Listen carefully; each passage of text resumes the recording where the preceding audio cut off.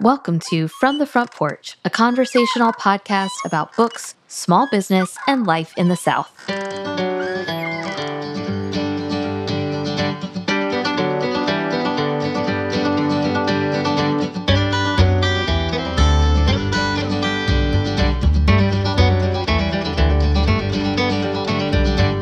The universe makes rather an indifferent parent, I'm afraid. Charles Dickens, Bleak House.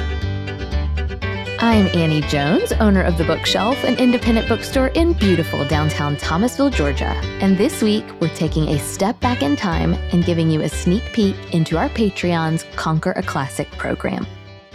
Here's an announcement for local and long-distance customers alike. One of our favorite regional writers, Sean Dietrich, is coming back to Thomasville, Georgia. Sean of the South will be at the Thomasville Center for the Arts on Thursday, November 30th at 6 p.m. Eastern, where he'll be launching his latest novel, Kinfolk. Kinfolk, as well as Sean's other books, can be ordered directly from the bookshelf, in-store, or online. And tickets to Sean's event are $35 and are selling quickly. So get yours online through Sean's website. That's SeanDietrich.com or through the direct link in our show notes. You are not going to want to miss this event. Sean is beloved in Thomasville, and his events are always a big hit with our friends and customers. Now, back to the show. Did you know that every year over on Patreon, hundreds of readers are digging into classic literature together? Since 2020, I have been joined in this Conquer a Classic endeavor by my real-life friend and friend of the show, Hunter McClendon, to read and recap classic tomes we might have overlooked. We launched the program back in 2020 with Anna Karenina. This was my personal bucket list book ever since, I think it was an Oprah selection, maybe when I was in high school. And then after conquering that, we felt like we could conquer anything. So in 2021, we read Middlemarch, and then we read Count of Monte Cristo in 2022. This year, as you may or may not have heard through my various wailings on social media, we conquered Charles Dickens' Bleak House. And I truly mean this. I have never been so proud to finish a book. Here is what I love best about conquering a classic each year. It forces me to read slowly. Back in college, when Jordan and I did the Great Books Honors Program, the first book we read was a book called How to Read Slowly. And it was so valuable because up until that point, I really prided myself on being a fast reader. And being a fast reader is helpful in my day-to-day life, in my regular job. So I am grateful to be able to read quickly, but I also know there's real value in slowing down, and that does not come naturally to me. So to embark on a world of classic literature, knowing upfront that it's going to take me all year has become kind of a spiritual practice. And then reading alongside hundreds of readers all over the country, the year we read last year, when we read Count of Monte Cristo together, we sent the penguin cloth-bound version of that book into a reprint, which brought me so much joy that this work of classic literature was being reprinted because of readers and bookshelf readers. And so reading alongside so many well-read, thoughtful people has been an unexpected benefit. On months where the reading has felt especially dry or impossible, I know that I'm not only accountable to Hunter, who's recapping, sections of these books with me each month, but I'm also accountable to many of you. And there is a real sense of, pardon the quote from High School Musical, but we're all in this together. And so those two things, the act of reading slowly, which feels so countercultural and so counter to my own personality. So reading slowly and then reading alongside of other readers has been such a gift. I would never, and I really mean this, I would never in a million years have finished any of these classic books without the camaraderie of the Conquer a Classic program and our monthly recap podcast episodes.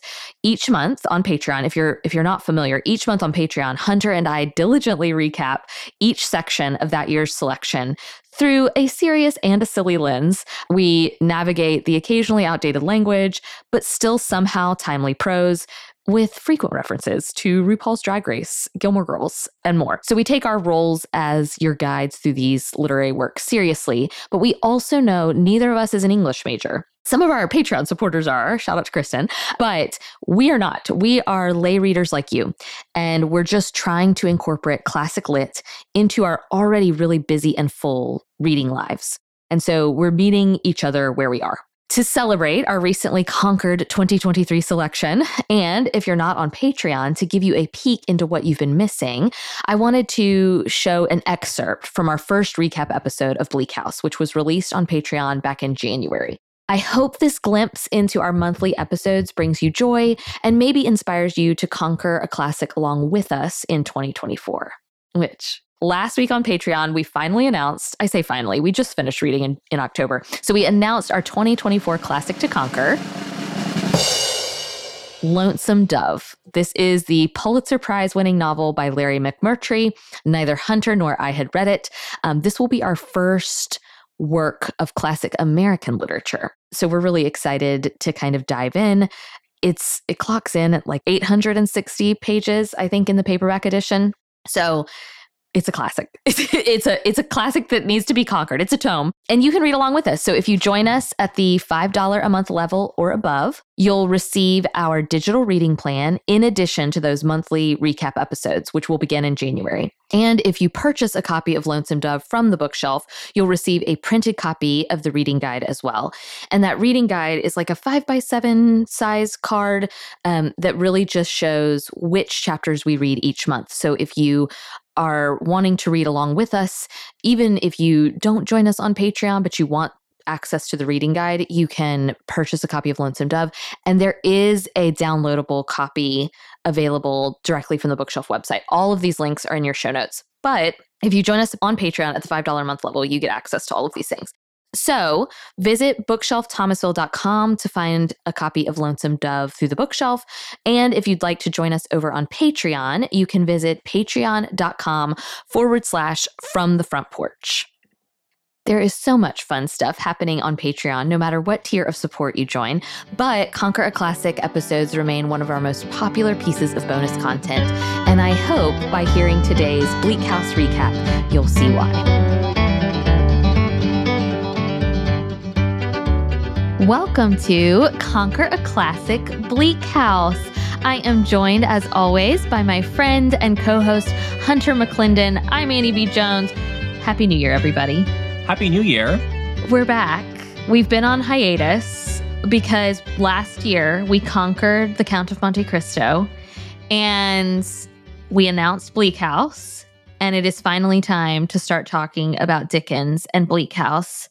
How are you? How are you feeling? How are you feeling as we move from one book to another? I'm feeling very excited to be done with The Count of Monte Cristo. And so I'm very excited to, I don't know, I think Bleak House is going to be a nice change of pace. Yes. Ash, I had a question. How would you rank the first three that we've read so far? Okay, we've done Anna Karenina, Middlemarch, and The Count. Okay, do you mean in terms of like overall favorites? Yeah. Okay, this is going to sound weird, but I think my favorite, Middlemarch, Anna Karenina, Count of Monte Cristo. Easiest reading experience, Count of Monte Cristo, Anna Karenina, Middlemarch. Does that make sense? Because to me, those are different things. Like overall, I really think Middlemarch is a book that I probably will revisit and is a book that I think held a lot, and George Eliot stuck the landing. Count of Monte Cristo was a very easy, I say easy, there were parts that were tough, but like a really enjoyable reading experience. I did not think the landing was stuck, and therefore, I think you and I are very similar in that if an author can't wrap it up, then woe is them. Like we lose a lot of respect and a lot of appreciation for that work. And then the good news for authors is if they can stick the landing, all of a sudden you and I are like, 5 stars. Oh yeah. Oh, that's the thing. It's so funny because I feel like we spent like the first 5 like sections of Middlemarch being like, I don't know. And then like that last page, we were like, wow, best book in the world. Wow, last line, I could cry. Yeah. I think that's really what it's all about. Like I've definitely enjoyed Anna Karenina there were parts that were a bit of a slog. There were parts of Middlemarch that were a slog. That's why I say, as far as enjoyable reading experiences, I'd actually put that one toward the bottom.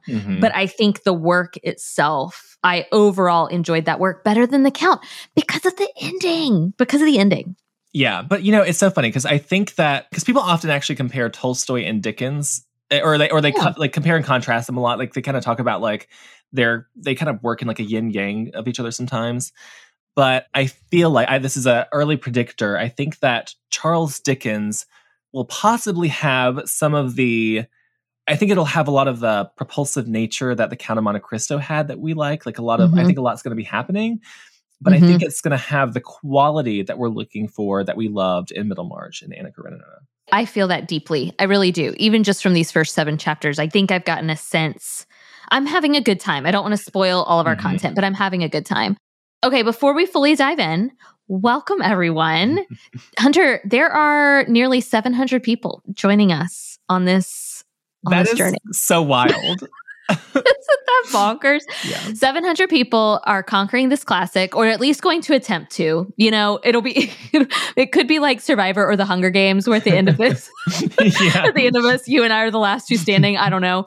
But right now, nearly 700 listeners are joining us from all over the country, all over the world, in fact. And so welcome. Thank you so much for being here.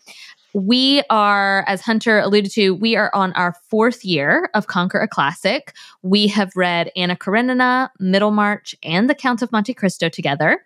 And now we are back to read Charles Dickens' Bleak House. I would love if you spread the word about Conquer a Classic so that we could have more listeners kind of following along, because I do think this is an enjoyable way to read classic literature. I hope it is. Hunter and I try to make it really fun and enjoyable. And I also think I think we talk about this a lot. Reading is a beautiful solo activity. And I also think it's a really lovely communal activity. And so if you want to share with your friends, we would love for you to tag us on Instagram, show us where you're reading, use the hashtag Conquer a Classic. And even if Dickens isn't your thing, remember that on Patreon, you can access all of our back episodes. So somebody messaged me the other day and said, I don't know that I'm going to do Bleak House, but I wasn't a Patreon supporter back when you guys did Middlemarch. And so can I access those episodes? Absolutely. You can go back and listen to the Annie and Hunter, the very innocent Annie and Hunter of 2020, before we fully knew what was going on. You can go back and listen to those Anna Karenina episodes. So you have a full back catalog, and perhaps you want to read Middlemarch, or I think a lot of folks read Count of Monte Cristo and actually kind of sped ahead of us.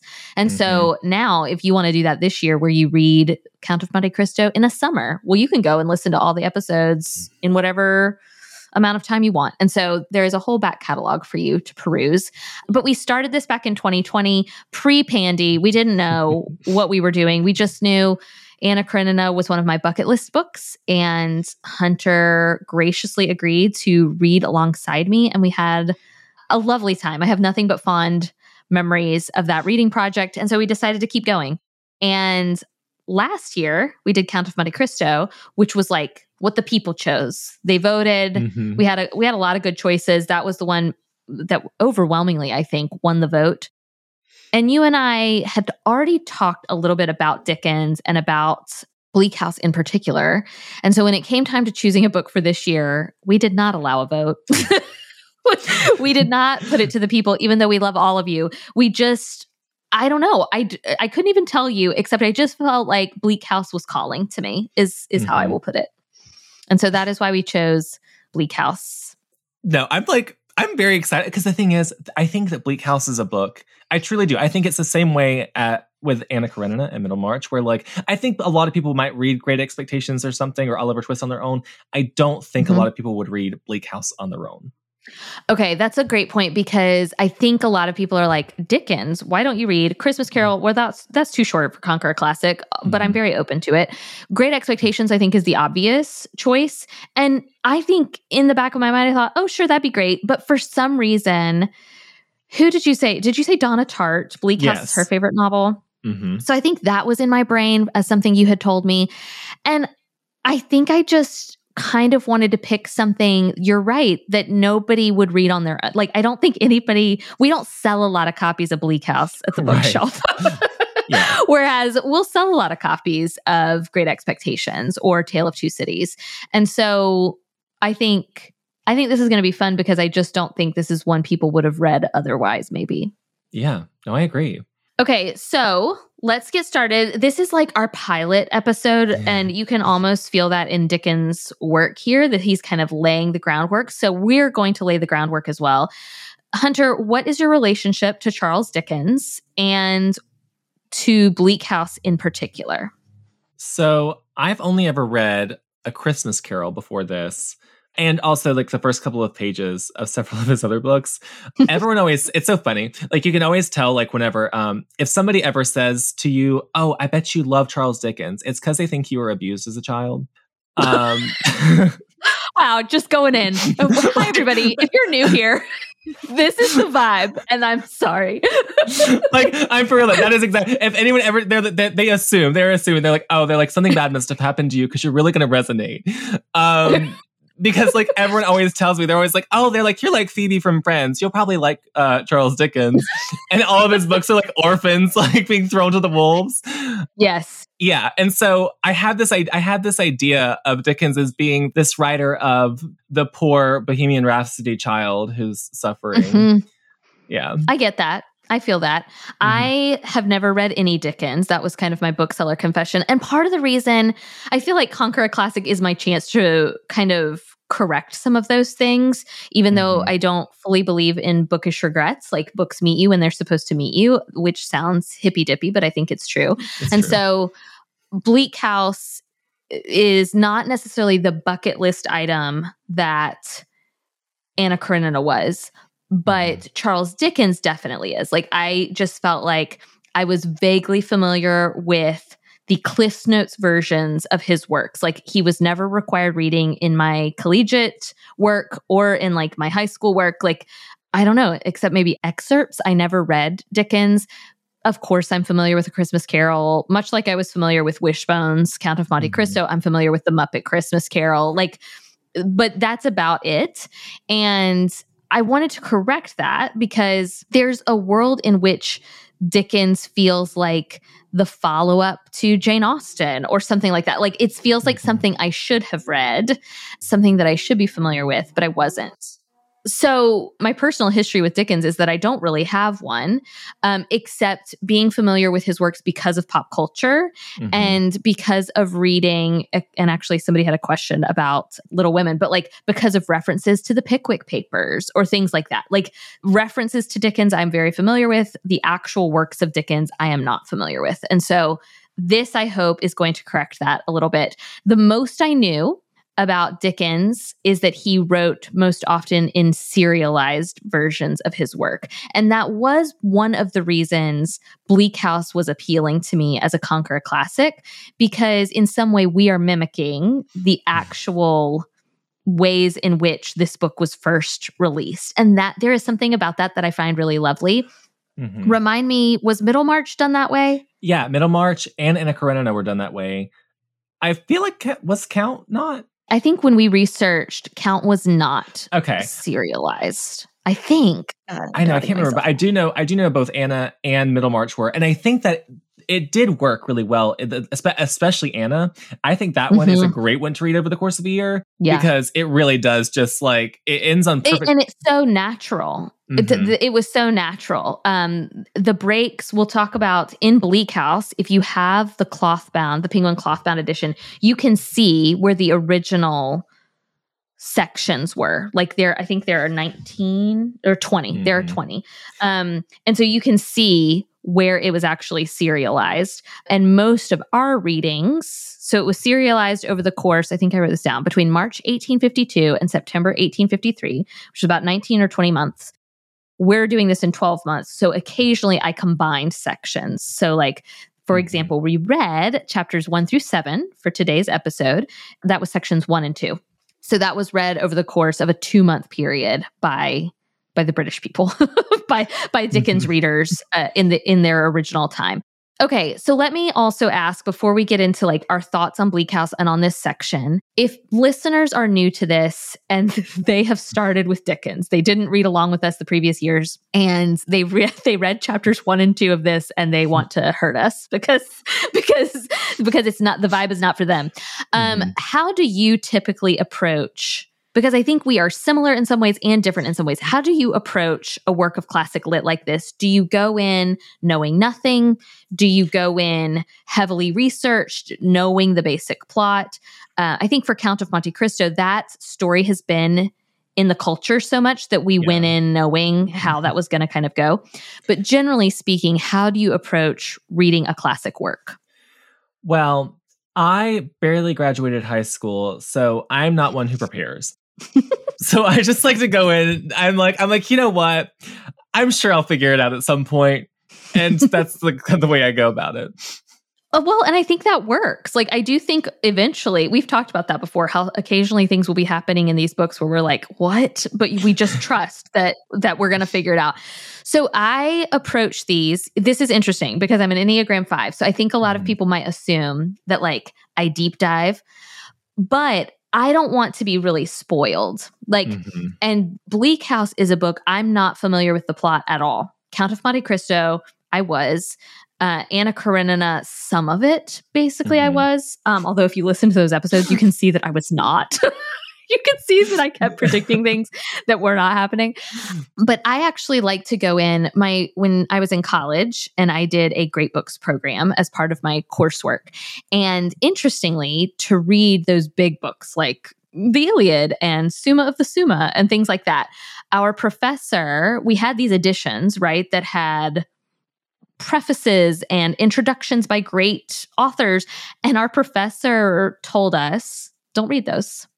And I don't remember in college fully what his reasoning was. I just remember thinking, okay, great, fewer pages that I have to read.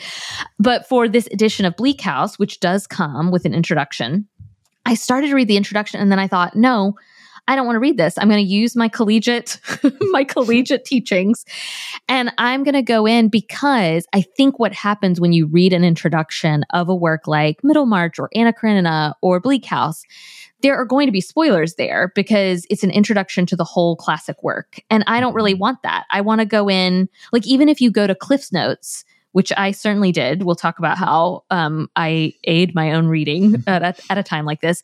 But when you go to Cliff's Notes, like, they will give you a whole summary of the whole book. And I don't want that. I kind of want to go in knowing nothing. So if you went into Bleak House knowing nothing, congratulations. So am I. And I thought about you, Hunter, because even with contemporary works of literature, you tend to go in knowing nothing. You don't really read blurbs.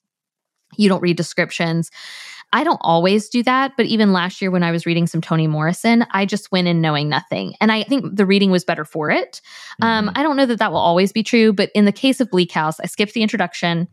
I read the preface because it felt like that was part of the original work. But otherwise, I went in, I knew it was serialized. You had told me there might be a spontaneous combustion at some point. That's all I know. This might be a hot take, but I don't think it should be, which is that I think that any well-written, well-crafted book will tell you everything you need to know without you knowing anything going in. Because, and I think, I think that, like, especially now with like modern publishing, that people rely so heavily on the outside knowledge going in that they don't do some of the work they need to be doing. Look, maybe that's the same take my professor had. I mean, he was really, because I just knew, I was like, oh, he'll want us to read the introduction. He'll want us to do all this work in advance. And he very much was like, no, I want you to go in and read the work for the work. And then we can go back and read the introduction later, or we can go back and read more about the work later. And I think too, he wanted us to do the analysis ourselves instead of reading other people's analysis. And I don't know, I appreciate that. So that's kind of how I go in, is knowing nothing. Okay, We covered chapters 1 through 7. We're going to do this a little differently than we did with Count of Monte Cristo because Count of Monte Cristo was a plot-driven book. And so we hit those plot points. This, I can very much tell, is not necessarily going to be that. And so instead, today, we're going to just kind of set the stage, go over maybe the main things that happen, but really talk about characters because Dickens has a lot of characters. In chapters 1 and 2, he's setting the stage. A listener sent me a DM and said, so far it's a lot of descriptions of fog, and I am concerned. And that was so funny to me because I didn't mind it. I was fully prepared to kind of hate the slowness of it. And instead, Hunter, you need to listen to a podcast episode with Ezra Klein and the author Marianne Wolfe, because I've listened to it twice. And I've read through the transcript. I can't stop thinking about it. She's talking about the concept of deep reading. And so one of the things I really thought I wanted to try to do this year was read Bleak House, not the day of our recordings, as I am wont to do often, but to really try to read it at least a couple of days in advance and to sit down with a pen, just like I would have done with my Great Books class. And underline, because I do my little tears and things like that. But to not be afraid to annotate or ask questions and to really sit with it. And so I think that is something that helped my reading this go around, though there is no denying that chapters 1 and 2, someone also wrote in and said, I feel like I started reading a book in the middle. And I get that because I think we're a little bit... it feels like we're expected to know something, but I would argue that's how we're supposed to feel. I think you're supposed to be a little bit confused. I think everyone in it, because the whole beginning of the book is about this, what is it's the something versus, or the something and something. What is it? Yes, it's Jarndyce and Jarndyce. Thank you. Jarndyce and Jarndyce. Yeah. And nobody knows what it is. They're all confused. So, so I do think it makes sense to be what is happening? Yeah, and I think that's how you're supposed to feel because just like you said, Dickens, your impression of Dickens is oh no, the children are being abused. I think that really is something he was writing about. I think that's one of the themes of his work is, oh no, someone needs to pay attention to the children. And I think he also is writing, we'll see if this holds up throughout the book, but it very much seems like this is a critique of the judicial system. And if Count of Monte Cristo was about criminal justice reform, I think this might be about judicial reform. And I think it's supposed to be kind of about how confusing and inaccessible the court system is. Just immediately. And if you look, I'm married to a lawyer, but and I used to work in the legal field, but if you ever have spent your time around a lot of attorneys, or if you've ever attended a party with a lot of attorneys, the language they're using is unfamiliar. It's almost like any professional world that you're not a part of, right? It feels like they're speaking a foreign language. And so I think we're supposed to feel a little bit discombobulated in those first 2 chapters. Well, yeah. And I mean, if, if we're going to get lit class about it, fog is something that obscures vision, right? So symbolically, I'm sure that the fog has a lot to do with can't see nothing, can you? Yeah, I think you're right. Okay, so Jarndyce and Jarndyce is this court case. We don't know anything about it. We're not supposed to know anything about it. If you're confused, you're supposed to be confused. Don't you worry. And basically, it's this case that has been working its way through the court systems and at this chancery court for what feels like decades. And we're going to get a sense of just how long that court case has been in front of this chancellor, in front of these judges. But that's really what the first 2 chapters are about. And through, I think at the beginning of chapter 2 and then chapter 3, we finally start to get the people that I think we're supposed to care about. So shall we talk about the characters? Yes. Okay. So first we're introduced to Lady Dedlock and then Lester Dedlock. I did look up that pronunciation. Lester and Lady Dedlock, they are married. They are... I can't remember now. I want to say he married into her wealth or she married into his. Somebody was wealthy and somebody was not. Right. And that's really all we know. I think, were they in chapter 2 or chapter 3? They're chapter 2, because then chapter 3 we get introduced to who I think might be the main character. Okay, so we are introduced to them. And again, you don't really know why. Like if chapter 1 is a bunch of fog and a legal case you know nothing about, chapter 2 is the deadlock couple and you really don't know why we're supposed to care about them. And then chapter 3, the narration, you almost feel like you're reading a different book. Is that how you felt? Yes. Because it switches to first person. Yeah, it switches to the first person. It reminded me, so the character's name is Esther Summerson, and she reminds me immediately of like Dorothea Brooke or Levin from Anna Karenina. Like, who are the quintessentially good characters? I thought you were going to say she reminds you of me because because it's so funny, because as I was reading it, I was like, oh my gosh, she sounds just like me, because she's like, I can't, like, she's so self-deprecating, but like you can tell that she kind of thinks like kind of high of herself too at the same time. Yeah. I think that's why she reminded me of Dorothea a little bit. Like, yes, she lives with her godmother, who we then realize, and Esther doesn't even know it, but she was apparently actually her aunt, so they were actually blood related. But she lives with her godmother, who's kind of a complicated old woman, and then the godmother dies. And then Esther is sent away and spends 6 years like at a school, and she helps the children, and she just, lives her life in service to others and loves it and has a great time. And then someone approaches her, an attorney approaches her and is like, hey, your name has come up in this Jarndyce and Jarndyce case, and you're going to come be the housekeeper for Jarndyce, and you're going to take care of the people that he needs to care for. And so immediately Esther is kind of thrust into caregiving for 2 more characters we're introduced to, Ada Clare and Richard Karsten, who I think are introduced in a following chapter, where Ada feels very, how do I say this? Ada feels very Rory Gilmore, like very innocent, beautiful, like birds get her dressed in the morning vibes. Well, yeah, it's so funny because like, I think because it was Ada and Richard. Yes. Yeah, they definitely feel like to me, both of them feel like they would belong in, oh gosh, what is the world that they live in Gilmore Girls? Stars Hollow. Stars Hollow. Thank you. Like, listen, I'm losing my like powers of reference. Like, this is terrible. but no, I do think both of them could fit in that world. They just feel, I'm not even sure if we're fully given their ages. I picture late teens, early 20s. And they also, while Esther has been approached by an attorney has approached Ada and Richard and told them that they are related to Jarndyce, and he is taking them in, and they all are going to move to Bleak House. I don't even know if that name is introduced until later chapters, but basically they're going to move to Bleak House under the care of Jarndyce and under the care of Esther. And we don't really know. We know that Ada and Richard are related to Jarndyce, but we don't really, do we fully know how Esther is known to Jarndyce? Is that revealed yet? I don't think so, no. I don't think so either. Okay, but then we get to me, what is one of the most humorous chapters, where Esther, Ada, and Richard, they go to Mrs. Jellyby's house? Jellyby. Okay, so Jellyby's house, and this is a friend of Jarndyce, and like this is kind of where they're staying in between. It's like the halfway point between maybe London and then where they're going.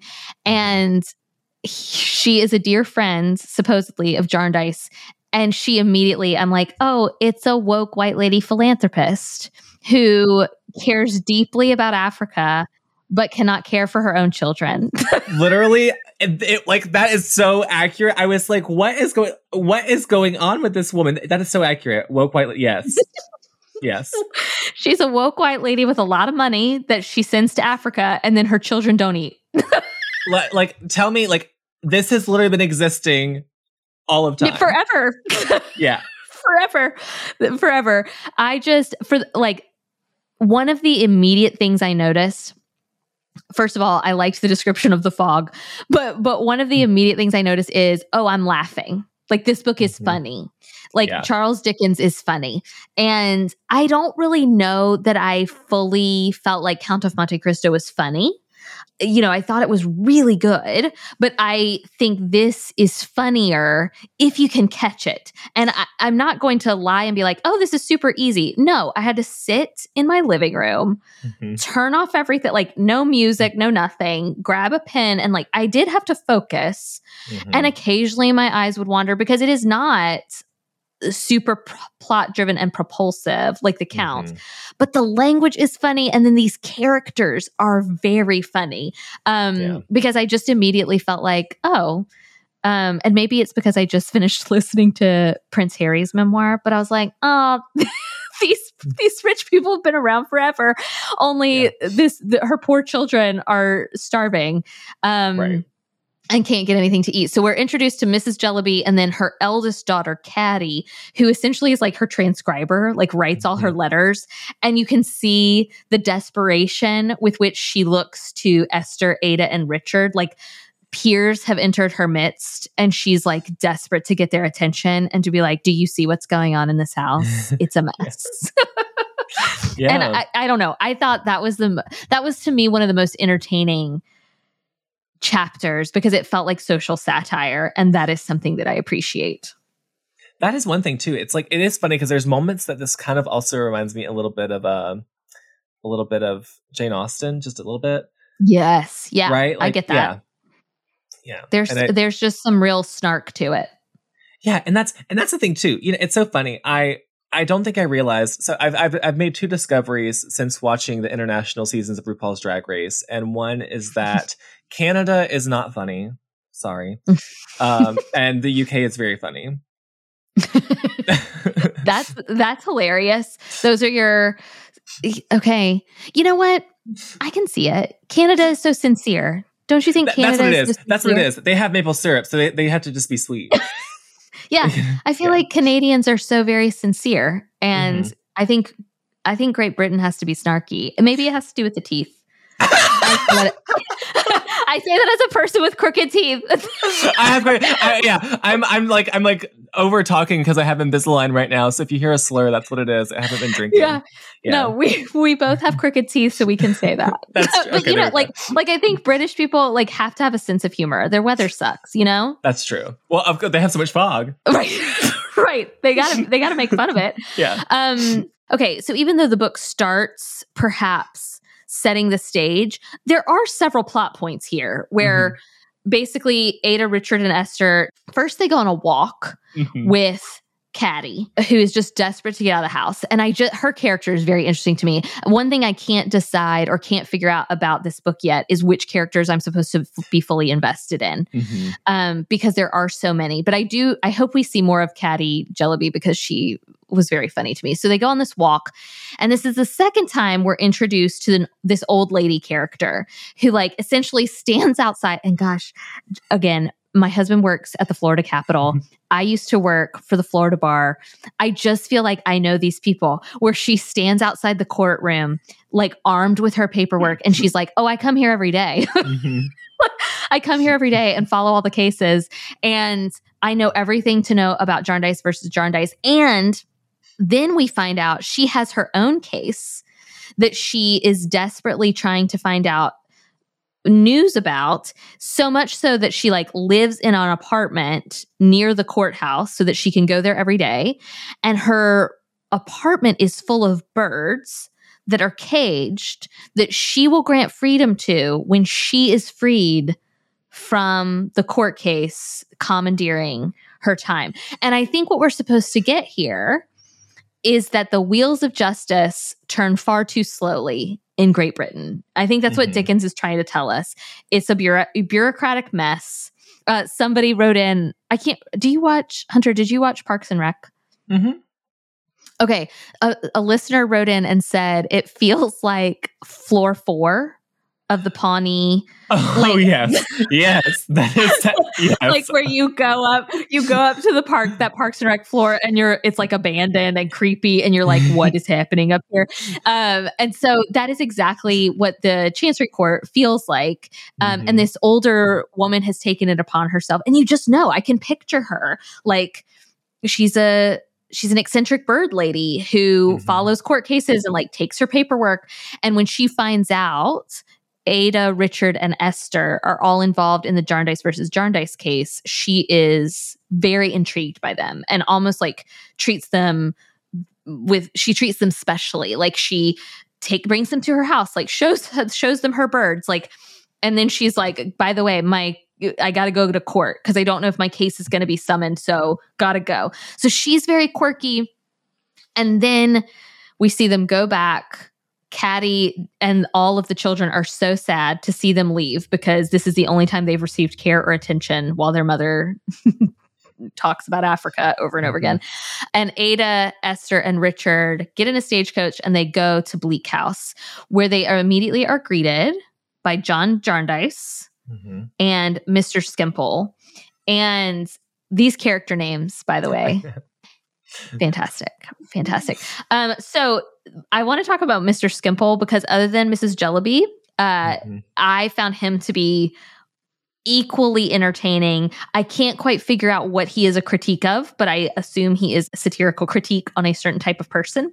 But he's kind of this, what is the word you would use? Like, I'm trying to think, kind of loud, extroverted artiste who like doesn't work and is like, I can't work. The world should not make me work. I was made for this world, but not for work. Like he's everything out of his mouth. I laughed at because I thought, I don't know. I feel like I know people like this too. This is really random, but there's an episode of United States of Terra where Viola Davis, she has this guy who lives with her who she calls him a trustafarian because he lives off of his trust fund. Yes. And I feel like that's the kind of vibe in a way. Like, absolutely. I totally think so. Jarndyce, for whatever reason, we're not quite fully sure why, but Jarndyce has kind of taken him under his wing. He lives at the house, at least right now. And I was just trying to find just some examples of his personality because I thought he was so funny. I think I marked a whole section where I was like, this guy, here it is. So he confessed to two of the oddest infirmities in the world. One was that he had no idea of time. The other, that he had no idea of money, in consequence of which he never kept an appointment, never could transact any business, and never knew the value of anything. Well, so he had got on in life, and here he was. He was very fond of reading the papers, very fond of making fancy sketches with a pencil, very fond of nature, very fond of art. All he asked of society was to let him live. Is he an Instagram influencer? Oh, absolutely. Yes. He just wants to draw. He just wants to make sketches on his paper. All he asked of society was to let him live. That wasn't much. His wants were few. Give him the papers, conversation, music, mutton, coffee, landscape, fruit in the season, a few sheets of Bristol board, and a little claret. And he asked no more. I just thought I just could not stop laughing. I thought that was hilarious. Very funny. So I found him very funny and very entertaining. And then I was immediately put off by him because he pulls Esther and Richard aside. Nobody dare ask Ada for money. She's too pretty. And so he pulls Richard and Esther aside and is like, turns out I'm about to be arrested. Can you give me money to pay off my debts? They pool their money together, which irritates me because we see Esther say, I think Esther says something like that. Like, well, I've been working my whole life and I've saved some money, but I could give it to you today in this one instance. And so she pools her money with Richard. They give him the money he needs. Mr. Jarndyce finds out about it and is not pleased. Apparently, shock to no one, Mr. Skimpole does this all the time, which I think shows how naive, perhaps, Esther, Richard, and Ada all are going to wind up being. They feel very innocent. And Jarndyce just is kind of like, just please don't do it again. And then this is what I think is interesting. So we get really Esther's story. She starts in chapter 3. She's the narrator. We get her story through chapter 6.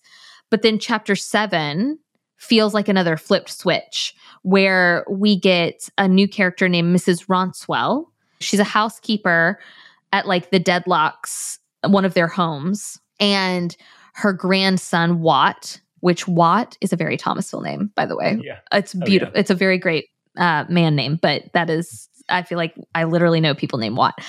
So Watt is her grandson. He comes to the house. He immediately kind of has some feelings, some romantic feelings, I think, for Rosa, who is Mrs. Rouncewell's kind of helper. And then they talk about like how the Deadlocks' home is haunted. and how there's a ghost that kind of haunts this house. So can you tell me from chapters 1 through 7, it feels like one, if I'm like outlining it, 1 and 2 are an introduction. 1 is an introduction. 2 is the Deadlock story. 3 through 6 is Esther's story. And 7 is Deadlock's story. But we don't know yet, right, how the Deadlocks and Esther are connected. Am I right about that? Right, not yet, no. Yeah. I am very curious to see how it happened. Okay, something I've been meaning to ask, for anyone who has not listened to the last 3 of these, Annie always thinks that everyone's going to die. I do. And I'm just very curious. Do you have like any like early like predictors for someone you think might die? Here's the thing. I'm very anxious to see what the Jarndyce case really is. Like, I wonder, are we going to be kept in the dark? Like, is that going to be the point that nobody even knows the details of this case anymore? We get a glimpse at how long this case has been going on because someone, it might be Mrs. Ronswell, but in one of the latter chapters of this section, it was very startling to me. They're talking about a Jarndyce who was following the case, who the case takes so long that he winds up going to a pub and shooting himself. And so to me, that was very shocking because the book thus far has not been particularly violent or shocking. Yeah, this is something actually I do love about his writing so far is that he just writes things so swiftly and then it's like, it's done. Yeah. Like, yes, you blink and you would have missed that. Yeah, it is like a line. It's a really great line the way it's written, but like it's there and gone. Yes. I'm telling you, you really have to pay attention. So as far as other character deaths, so we kind of see that death, it's already happened in the past, but it kind of lends to finding out about Jarndyce and Jarndyce. And I feel like either we're going to be continually kept in the dark about that, or we're slowly going to find something out. To me, the Deadlocks are most likely to die at this point because their house is haunted, which feels like foreshadowing of some kind. And then I just can't tell how dark this book is going to get. Like Mr. Skimpole, I'm like, is he a nice eccentric man who just likes living on other people's money? Or is he going to be so far into debt that he like goes to jail and dies in prison? Like, I don't know how dark this is going to be. To me, I feel like if Anna Karenina were like the Martin Scorsese of films type, whatever, then Charles Dickens type stuff, even Bleak House probably is like the Steven Spielberg of. Okay, I'm going to be paying attention because I did just see The Fabelmans. Okay. And so I feel like I know more about Spielberg than I ever did. So now I'm going to be thinking about this. Well, because if you think about it, because like in a way, like, yes, there's like darkness and violence and stuff. If you think about Steven Spielberg's films, like they're all very sentimental too. Like they're very like they are very commercially accessible, like artistic films. And so like I think that Charles Dickens kind of seemed more of like to the masses in some ways. Yeah. And I also think, and because I have a theory that the reason why so many, if you ever think about it, most classics that we all know and love are coming of age stories. And I think the reason, and I think that a lot of Charles Dickens's work seems like coming of age type things, or even if they're older, it's still coming of a new age. And I think it's because out of every experience that we've ever had, like we've all come of age in a certain way. Yeah, it's the most universal experience. Right. And so I think that's the reason why these, I think I will be interested to see, because like I said, this feels like our pilot episode. It also feels like the pilot episode for Bleak House. Like we've been given, I think, maybe our major characters. My impression of Dickens is there might be a lot more to come, but like I think we have perhaps our foundational characters. They're at Bleak House, like, which is the title of the book. Like we had to get there. And so we're finally there. And we've got this court case and we know there's this underlying tension of, this bureaucracy, and there are victims of this bureaucracy. And then there's also even some underlying themes of maybe romance. I'm thinking of Ada and Richard. I can't tell if there are vibes there. I don't know how important Rosa and Watt will be, but it felt like there were things going on there. And then I think there's also a theme of personal responsibility. Like Esther already seems like somebody we're supposed to really like because she takes care of herself. Tragedy has befallen her, but she is not downtrodden by it. Like she has risen above her station. And then I think we're supposed to frown upon Skimple and Jellaby because they don't take care of themselves. Like they are, Jellaby's family suffers because she just is so concerned with children overseas.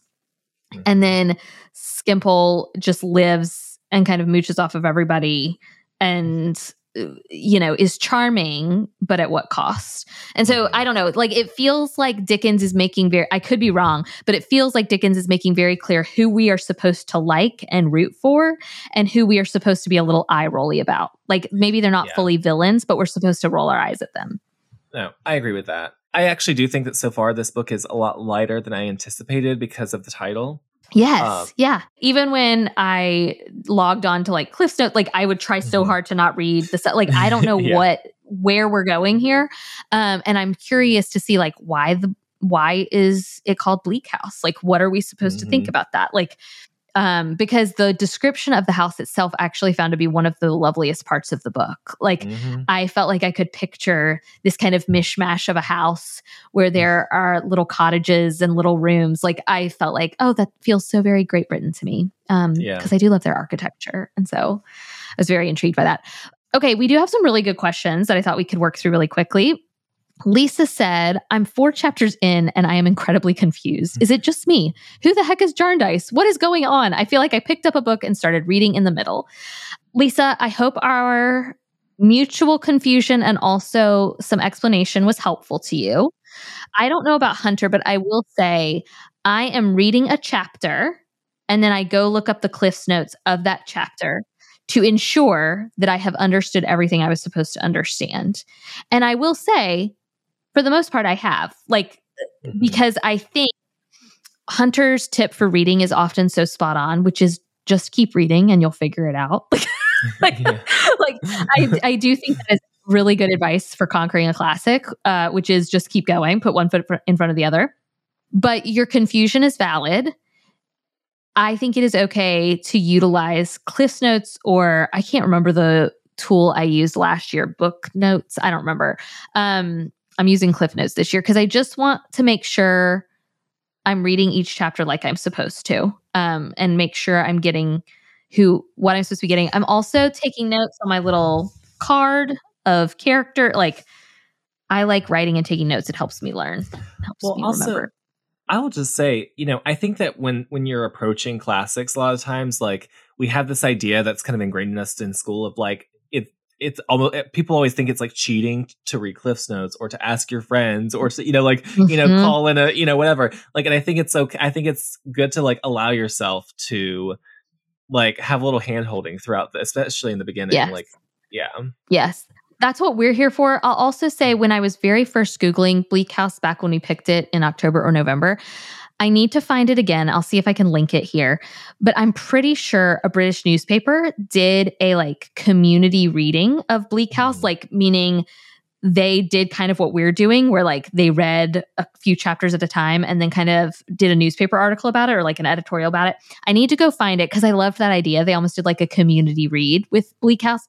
And I'll see if that is helpful at all as another tool, because I think because we're not reading this in a classroom setting, we really have to take advantage of as many tools as we possibly can to kind of help guide our reading. And so that's what Hunter and I are here for, but it's also what the internet is for. Kristen says, hi, Annie and Hunter. I'm participating in the Little Women book club, and I'm reading the annotated version. The footnotes in my copy of Little Women note the conventions that Alcott borrowed from Dickens, the Pickwick Papers, etc. I was wondering if you all see a through line from works like Little Women to Bleak House. I guess this is more of an Annie question, but I'm sure Hunter could see connections from Dickens to some of the works he's read for his National Book Award project. I will be honest, as I said at the top of the episode, this is my first work of Dickens. So I think it's going to take a minute for me to be able to decide like in what ways Dickens has influenced both modern literature and then other classics. But I already see in my mind, Hunter alluded to it, how Austen influenced Dickens. Like I feel like that is very clear. And then I can see how Little Women could have easily, it wasn't, but it could have been a serialized work. For sure. Like as somebody who's currently reading it a chapter at a time, it feels like it lends itself so naturally to serialized reading. And I have no doubt that Alcott, I won't say I have no doubt. I would assume Alcott was perhaps inspired then by Dickens. I also think Dickens was an author for the people. And I think that is what Alcott was as well, like an author for the people. This wasn't supposed to be something that was high-minded. She did not intend for it to be high-minded. It was supposed to be a book for kids, for young women, in fact. And at first, I think Louisa May Alcott felt kind of ambivalent about her own work because I think she knew she was writing for the masses, much like Dickens wrote for the masses. So far, those are the similarities and sensibilities I see. I also think so far Dickens' descriptions of his characters, I find very reminiscent of how Alcott describes her characters. But this is something I'm going to be paying attention to as a newcomer to Dickens. And this is part of why I love reading classics. It's why, what did I really not enjoy? Rebecca.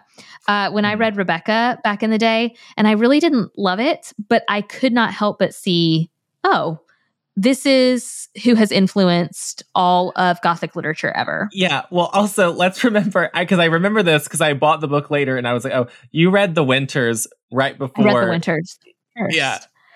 Having no idea that it was a retelling because I'm dumb. And it's funny too, because part of me wishes I'd read The Winters first because I think I would have liked it more. But if I'd read it without reading Rebecca, I think if you read one, you don't have to read the other. That's what I mean. I think I really ruined it for myself. I should have read the actual classic work of literature first. And instead, I read The Winters and thought it was great. And then read Rebecca and thought it was terrible. Oh, well. It's totally fine.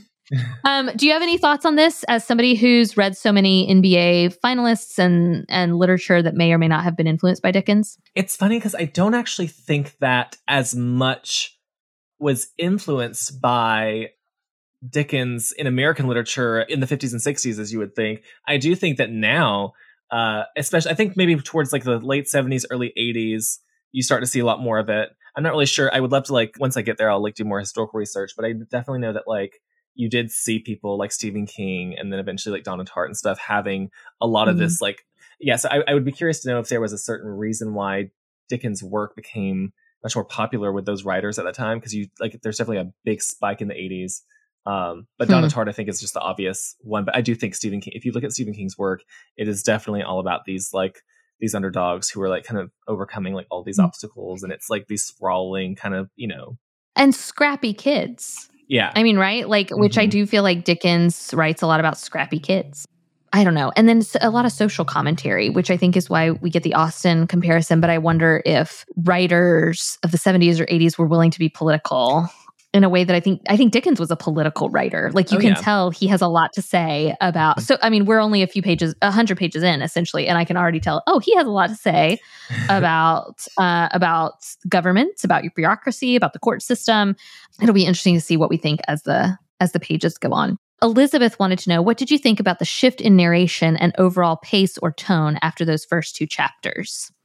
I liked the shift because I do really like Esther. Mm-hmm. I really like her. Like I said, I'm listen, I'm always, if somebody's ever kind of self-deprecating, but also wink, wink, I'm cool. I resonate with that. I liked the first person aspect of it. That was something we hadn't gotten in a while. We certainly didn't get it in the count. And so that was kind of fun, actually. Felt very modern to me. Don't you feel sometimes first person is just easier? Yeah, I do. And it feels like it's going to go back and forth. Chapter 8 looks like it's going to be from Esther's perspective again. Mm-hmm. And so I'm really intrigued. Will it always be so? And at what point, I'm still very curious at what point the Deadlock story is going to intertwine with Esther's, or if maybe it won't, but it feels like it's going to. And I'm curious how that's going to happen. And if the book continues to kind of go back and forth. But I loved it and was also genuinely surprised by it. Because the first chapter was so atmospheric and literally painting a picture of where we were. And then chapter 2 felt like, I don't know, like a work of classic literature where I'm reading about these characters and I don't know who they are yet. And then you're right. 3, I immediately felt at ease. I was like, oh yes, this girl is going to tell me about her life. And it almost felt like a little princess or I don't know. It felt very familiar. Yes. Very familiar.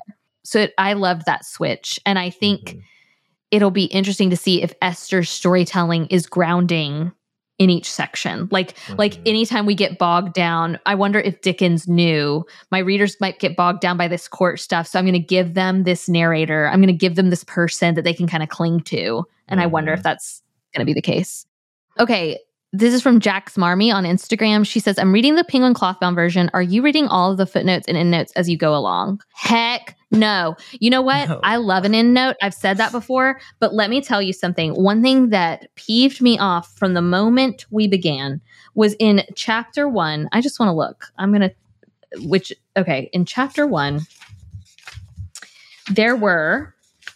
several. It was ridiculous. Yeah. It was by the end of the first page, 1 page of text, 13 endnotes. Absolutely not.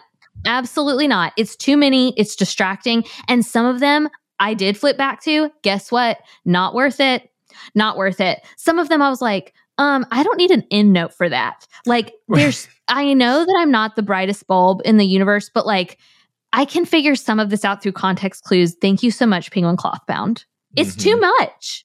Yeah. They went end note happy in that first chapter. So no, Jax Marmy. I flip every so often to just see, is there something I need to know here? But almost 90% of the time, I do not. Last question is from Megan. The first 2 chapters really confused me and were tough. The descriptors of the mud felt endless. Moving into chapters 3 through 7, I felt like the tone and pace dramatically changed for the better. I really like the foundation being set for these characters, and I'm excited to see how their stories unfold. I've been using a chart from SparkNotes to keep track of the characters and how they're related to one another. Annie and Hunter, is this feeling like an elaborate whodunit story to you? Well, first of all, who is she? Joan Crawford? What's her problem with mud? Just kidding. That's a joke. That's a joke. I don't know. Joan Crawford reference. Come for the Joan Crawford references. You know. Oh gosh, yeah. And it's so funny. We started this episode talking about children being like, we did. Abused. Yeah. So it's full circle moment. Full circle. No, yeah. I don't know. That's a good question. Elaborate whodunit. Oh, I didn't even think about that. Okay. Yeah, Megan, I did not think about that. Mostly I wondered, is John Grisham the comparison? Because I'm in this now and I'm like, is this going to be a legal thriller? Like not a thriller, but like there's this mysterious court case.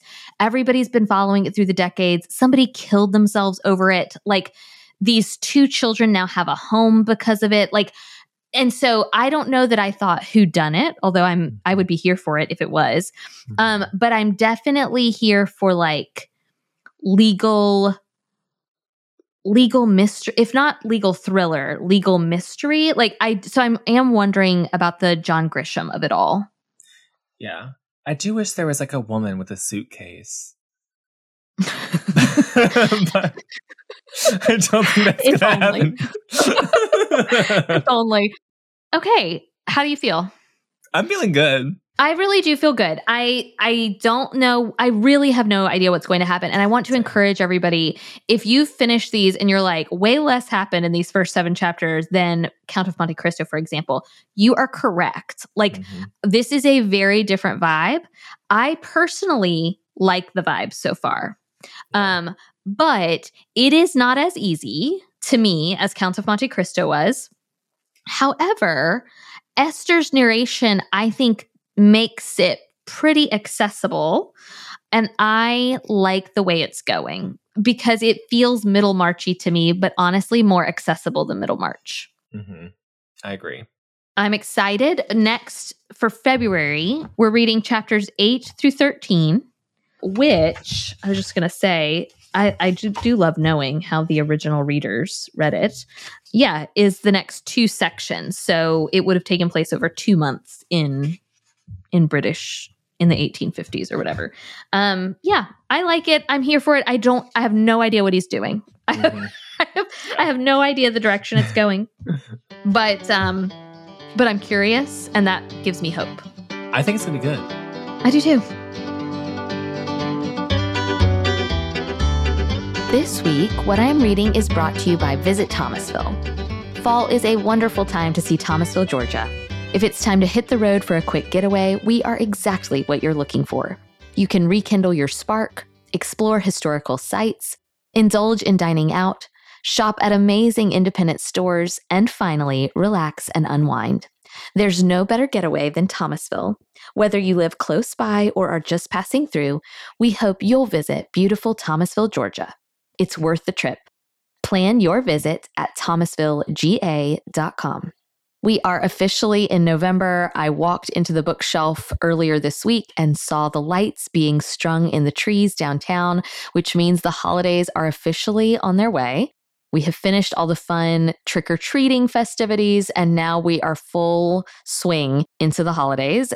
As of this recording, the bookshelf will be decorated for the holiday season this weekend. And I'm just so excited for you all to see it. It's just a really fun time of year, not only in store, but in Thomasville, which is why I really do think at the top of the episode, when I mentioned Sean Dietrich coming, I really do think coming to see Sean Dietrich would be such a fun kickoff to your holiday season. That event is Thursday, November 30th. So you could come into town, check in at the Marriott, attend Sean's event Thursday night at the Thomasville Center for the Arts, which is a gorgeous theater. And then Friday and Saturday, spend some time downtown, go to our local history museums, walk around. Friday night is First Friday in December. So it's just like, it would just be such a great weekend. If I were planning your trip, that's what I'd tell you to do. I'd tell you to come hear Sean Dietrich on November 30th, stay the first weekend in December, because that's when I don't think it'll be too busy, too hectic, too crazy just yet. And so if you want to come see Thomasville in all of its decked out holiday glory, but without the crowds, I think that would be a really great weekend to come. This week, I'm reading The Fury by Alex Michaelides. Thank you again to our sponsor, Visit Thomasville. Plan your upcoming visit at thomasvillega.com.